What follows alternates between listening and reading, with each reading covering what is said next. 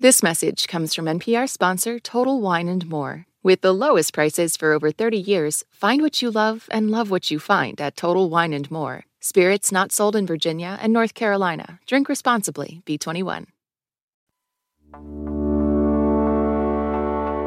Hearing really good advice at the right moment is powerful.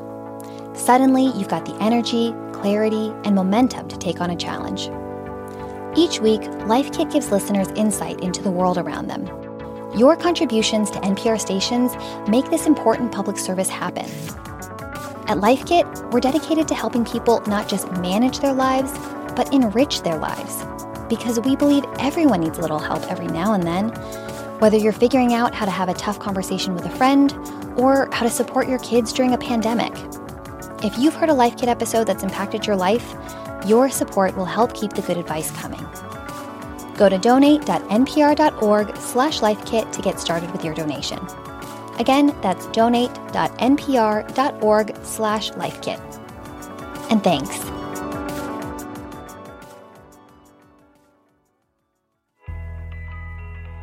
This is NPR's Life Kit. I'm Kat Chow. When I was a kid, I watched the winter holidays shift for my family after my mother died. We no longer gathered with her family, and instead it was just my sisters, my dad, and me, which at first felt so quiet. It took us years for the holidays to feel like holidays. In the middle of the pandemic, I lost an uncle, and it feels surreal still, not being able to gather with family to mourn, not having the usual traditions to help direct our grief. I've had to figure out ways to honor his life on my own. And I know I'm not alone. I don't know what it's going to look like this year, but I know that her tradition won't go away. We heard from many of you about how you cope in this time. We would always continue to hang Dad's Christmas stocking on the fireplace mantle. We heard about all the ways we find to keep our lost relatives alive. My mom's passing became even more reason for us to eat our holiday foods, exchange gifts, and sing. The little reminders that hold big meaning. Seeing my grandmother's china on the table really brings her back to me. The holidays can always feel like this marker of time. Another year gone by without the people you've lost. So this episode of Life Kit is designed to help you think about your own personal connection to grief this time of year. We all have our own language for what we've lived and what loss feels like. That's poet Tracy K. Smith, former U.S. Poet Laureate. She hosts the podcast The Slowdown, and so much of her work centers on loss. She talked with me about her own experiences and how we all might get through the holidays with so much grief.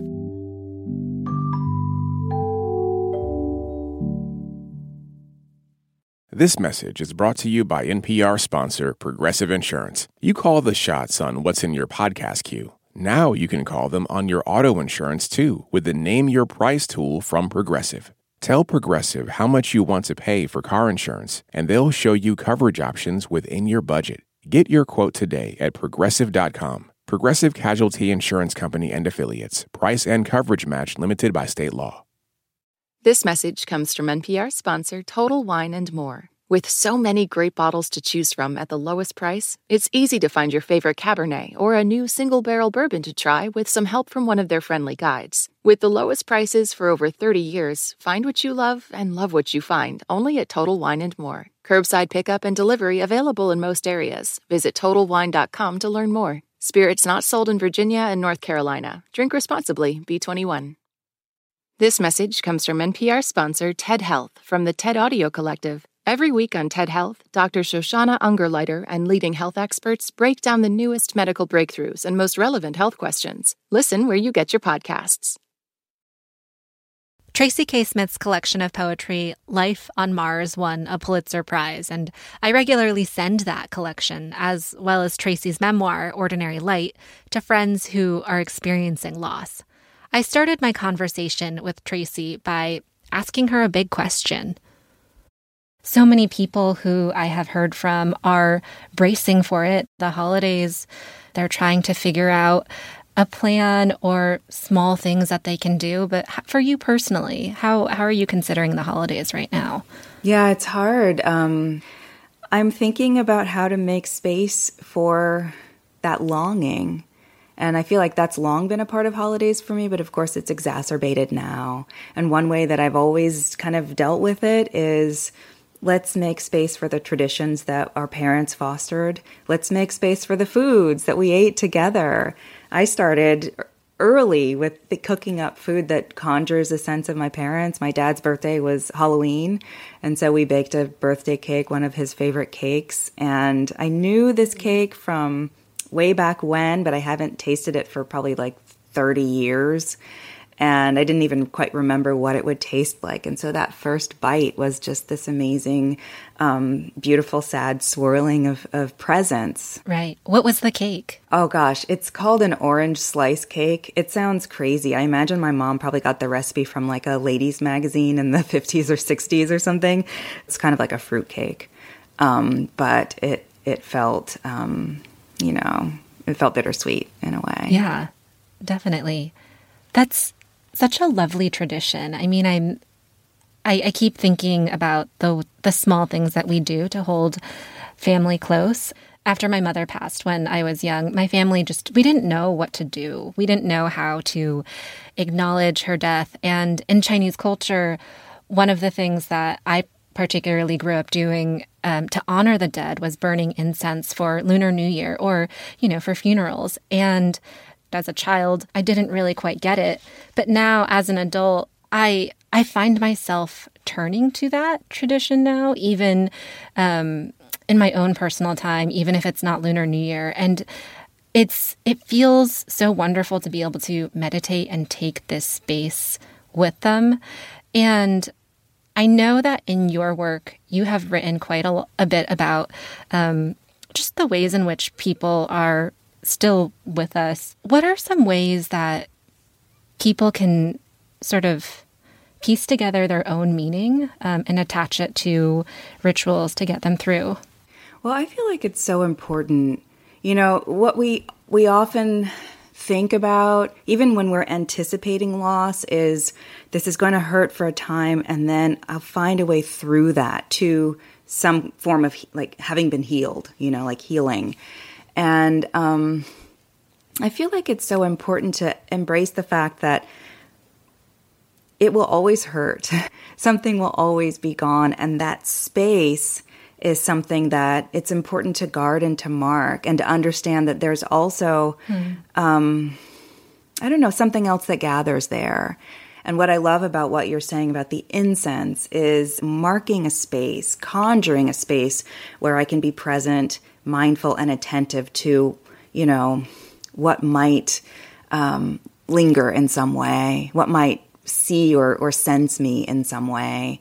And I feel like there are many ways of doing that. I love that there's an olfactory and sort of like a ritual-based way of doing that. But of course, photographs can do that.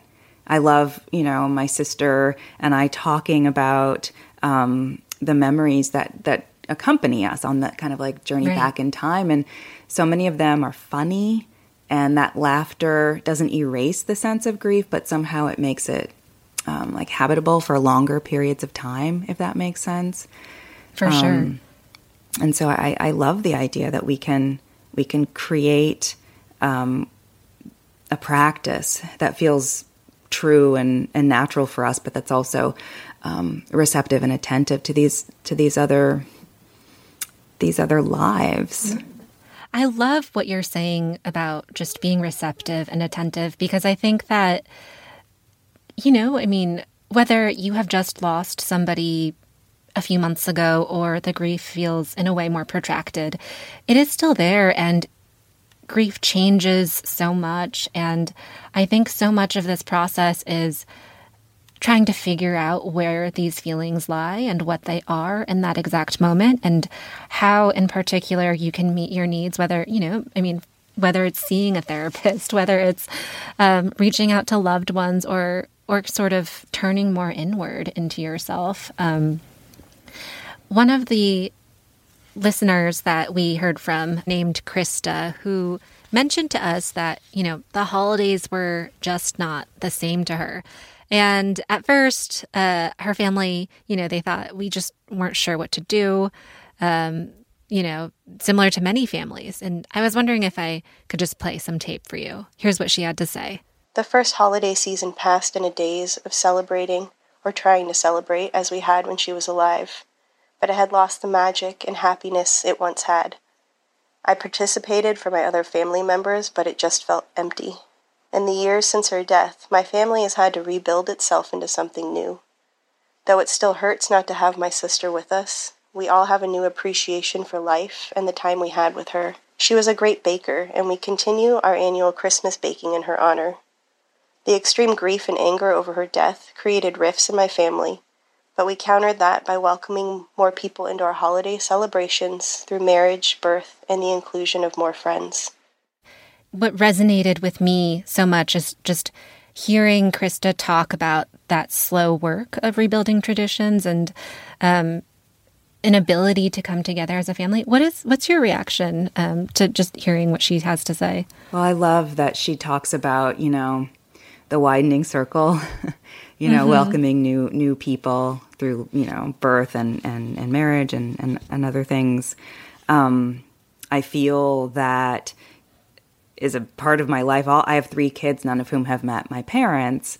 And they bring my parents to me in a way, because I see them in them in small or very, very distinct ways. And then the other thing that they do is they allow me to recreate them, to say, well, this is what my mother used to always say, or to, offer them stories about the past or the foods that speak to me in that beautiful, poignant way. And I think talking about the people that we love allows that to happen too. Yes. For people who are experiencing something, it's this constant balance of, let me speak this person who is no longer around. Let me speak their name so that they can continue to exist, but allow me to re-experience them or experience them in a different way. Maybe they're not leaving me, because I don't think, our loved ones ever do, but it feels different. Yeah. And it also, I love that idea that, we can't exorcise or fully even claim these relationships if we don't accept the fact that they, in their way, are ongoing and therefore changing, because our lives are ongoing and our perspectives are changing. I can understand my mother as a woman so much more fully now that I'm a woman and not a teenager. And that is, it's clarifying. It's beautiful to say, oh, she must have felt this. And her way of dealing with that was this thing that I can remember, but now I see it differently. We should have better words, for the beginning, the middle, the late stages, the ongoing thing. It has different different tones, right? Because we live at a different proximity to it, and then we can also welcome more things in because we have different understanding about ourselves and about life. Completely. And I think it's interesting that I know I'm asking you about the holidays, and in this moment, what are some ways that people can connect with family about their losses that they're experiencing? Also keeping in mind that everybody is experiencing it in such different ways. Well, what we're doing together right now is something that any of us could do. We can do that with one another. We can have moments where we say, you know what, I haven't asked you this, or have I ever told you this? Let's mark this moment. And it can be recorded or not, but simply the fact of going to a different posture with one another, I think can be healing and illuminating in wonderful ways. I have a wish-making practice, a ritual that started with dear friends that now my husband and now my daughter participates in it with us also. But at the end of the year, we make lists and we say, okay, these are the things I'm grateful for. And you are, generous in naming the things that you recognize that you've received over time and that have been meaningful to you. And then you think about the things that you're ready to receive. What are your wishes for the coming year? What do you hope to gain, and how do you hope to change? And then the other thing that I think is really lovely is you don't stop there. You also make wishes for the people that you love. You know, what do you want these other folks in your life to gather and to receive in the coming year? I feel like that's a meaningful way of thinking about the past, the present, and the future, which is a big part of what the holidays are for. Yeah, I can totally see that. What I love about the wish making is how it allows for you to meet people at where they are. Just because, you know, I know that some people in my family will not be ready and might not be ready in a long time to talk about the people who have passed, even, you know, the people who have passed years ago. And I think that really acknowledges just allowing people to sort of experience this loss on their own and at their own pace, while also sending them a lot of support. Yeah. We all have our own language for what we've lived and what loss feels like. Sharing that, you know, on an occasion like a funeral, you think, oh, I've got to say something big, something wise. But the small things are maybe even more necessary to pass along, you know, the tiny things that make you realize that what you shared was this huge ongoing thing that wasn't just big moments, you know, not even primarily big moments, but that's made up of all these really small, priceless things. Right. It really is important to remember, too, that we all have different vocabularies for feeling in general, but grief is one of those really specific points of feeling. And so sometimes it's not always possible to say, let's come at this from my perspective, my vocabulary. Tell me what you think. Tell me what you understand now. That doesn't always console. That doesn't always foster anything but anxiety. Sometimes just meeting someone where they are is important. And understanding, oh, everything that we're hearing, everything that we're saying to one another, everything that I'm receiving from you is coming through this huge lens of loss or fear or regret, whatever the circumstances are. And so this is, at this moment, this is your language for those things. And sometimes the way that happens with family is silence. And sometimes I think that's okay. Is there anything else that you want to impress upon our listeners? Well, I'm also thinking about, you know, I feel like we've helped each other to think, you know, in fruitful, hopeful terms about the, you know, the pain that runs through our lives. But I think it's also, I mean, I've been making space to just say, I hurt. I need to sit down. I need to lie down and do what it takes to just gather the energy to get up and do what's needed or what's expected of me. I don't always feel that way, but I feel like that is something that, you know, we talk about self-care, and I feel like self-care in large part is about ministering to the reality of our own pain and exhaustion and giving ourselves what we need to fuel up. Yes. I was wondering if you might be able to help me round out this conversation by reading a poem that might resonate with Life Kit listeners as they prepare for the holidays. So what poem would you like to share? Okay, yeah.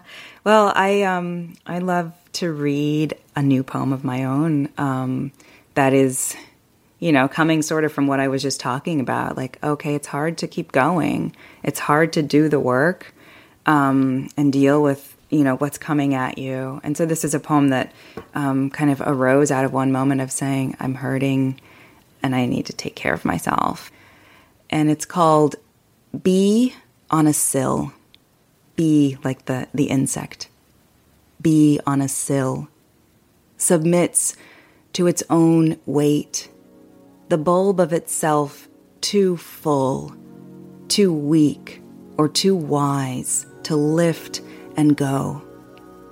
And something blunt in me remembers the old farce about putting a thing out of its misery. For it, for me, sleep, be deep and easy. Hive, heave, give, grieve. Then rise when you're ready from your soul's hard floor to sweet work or some war.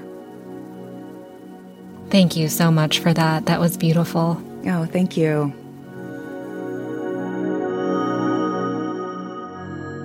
Thanks again to Tracy K. Smith, Pulitzer Prize-winning poet and host of The Slowdown. Finally, to end this episode, we wanted to bring it back to all of you. Grief and holiday traditions are both deeply personal things, and yet so many of you were willing to share your stories and your ideas for getting through this holiday season. If you're coping with loss and change and you're unsure what to do, we hope some of these voices might bring you some inspiration. I'm going to surprise my siblings on our Christmas Day Zoom call with a special slideshow. You see, my dad was a very avid photographer, but all of his photos from the 60s, 70s, and early 80s have been on slides in my mom's basement. And what my siblings don't know is that I have been using some of my downtime during the pandemic to go through those slides, sort them out, and have them digitized. I also preserved her legacy by editing and publishing the family history she wrote. Now I can pick it up when I want to remember any of my family and set it aside, knowing the memories will still be there whenever I need them. Grief, like life, evolves, and so did our tradition. COVID is changing how we celebrate the holidays. This year, we're changing course a bit, actually a lot of it. My sisters and I are talking about making sticky buns together over Zoom. A silver lining of this, even though we'll miss being together, is that it might be a nice opportunity to invite our cousins and their families, some of whom live in other parts of the country. I like to keep it simple. I like to do things that nurture me and make me happy. Take a walk, take a nap, just keep it simple and reach out when needed. Just a reminder, if you love and appreciate Life Kit, go to donate.npr.org/lifekit to get started with your donation. Again, that's donate.npr.org/lifekit. Big thanks to listeners Lorena Campos, Diana Chappello, Jennifer Stoke, Joanne Santiago, Krista Reed, Luis Andrade, Philip Unit, Liz Kamenetz, and Jana Pico for sharing their stories with us. For more Life Kit, check out our other episodes. We've got an episode on how to start therapy, another on how to give advice, and lots more. You can find those at npr.org/lifekit. And if you love Life Kit and want more, subscribe to our newsletter at npr.org/lifekitnewsletter. This episode was produced by Andy Tagle. Megan Kane is the managing producer. Beth Donovan is our senior editor. Our digital editor is Claire Lombardo, and our editorial assistant is Claire Marie Schneider. I'm Kat Chow. Thanks for listening.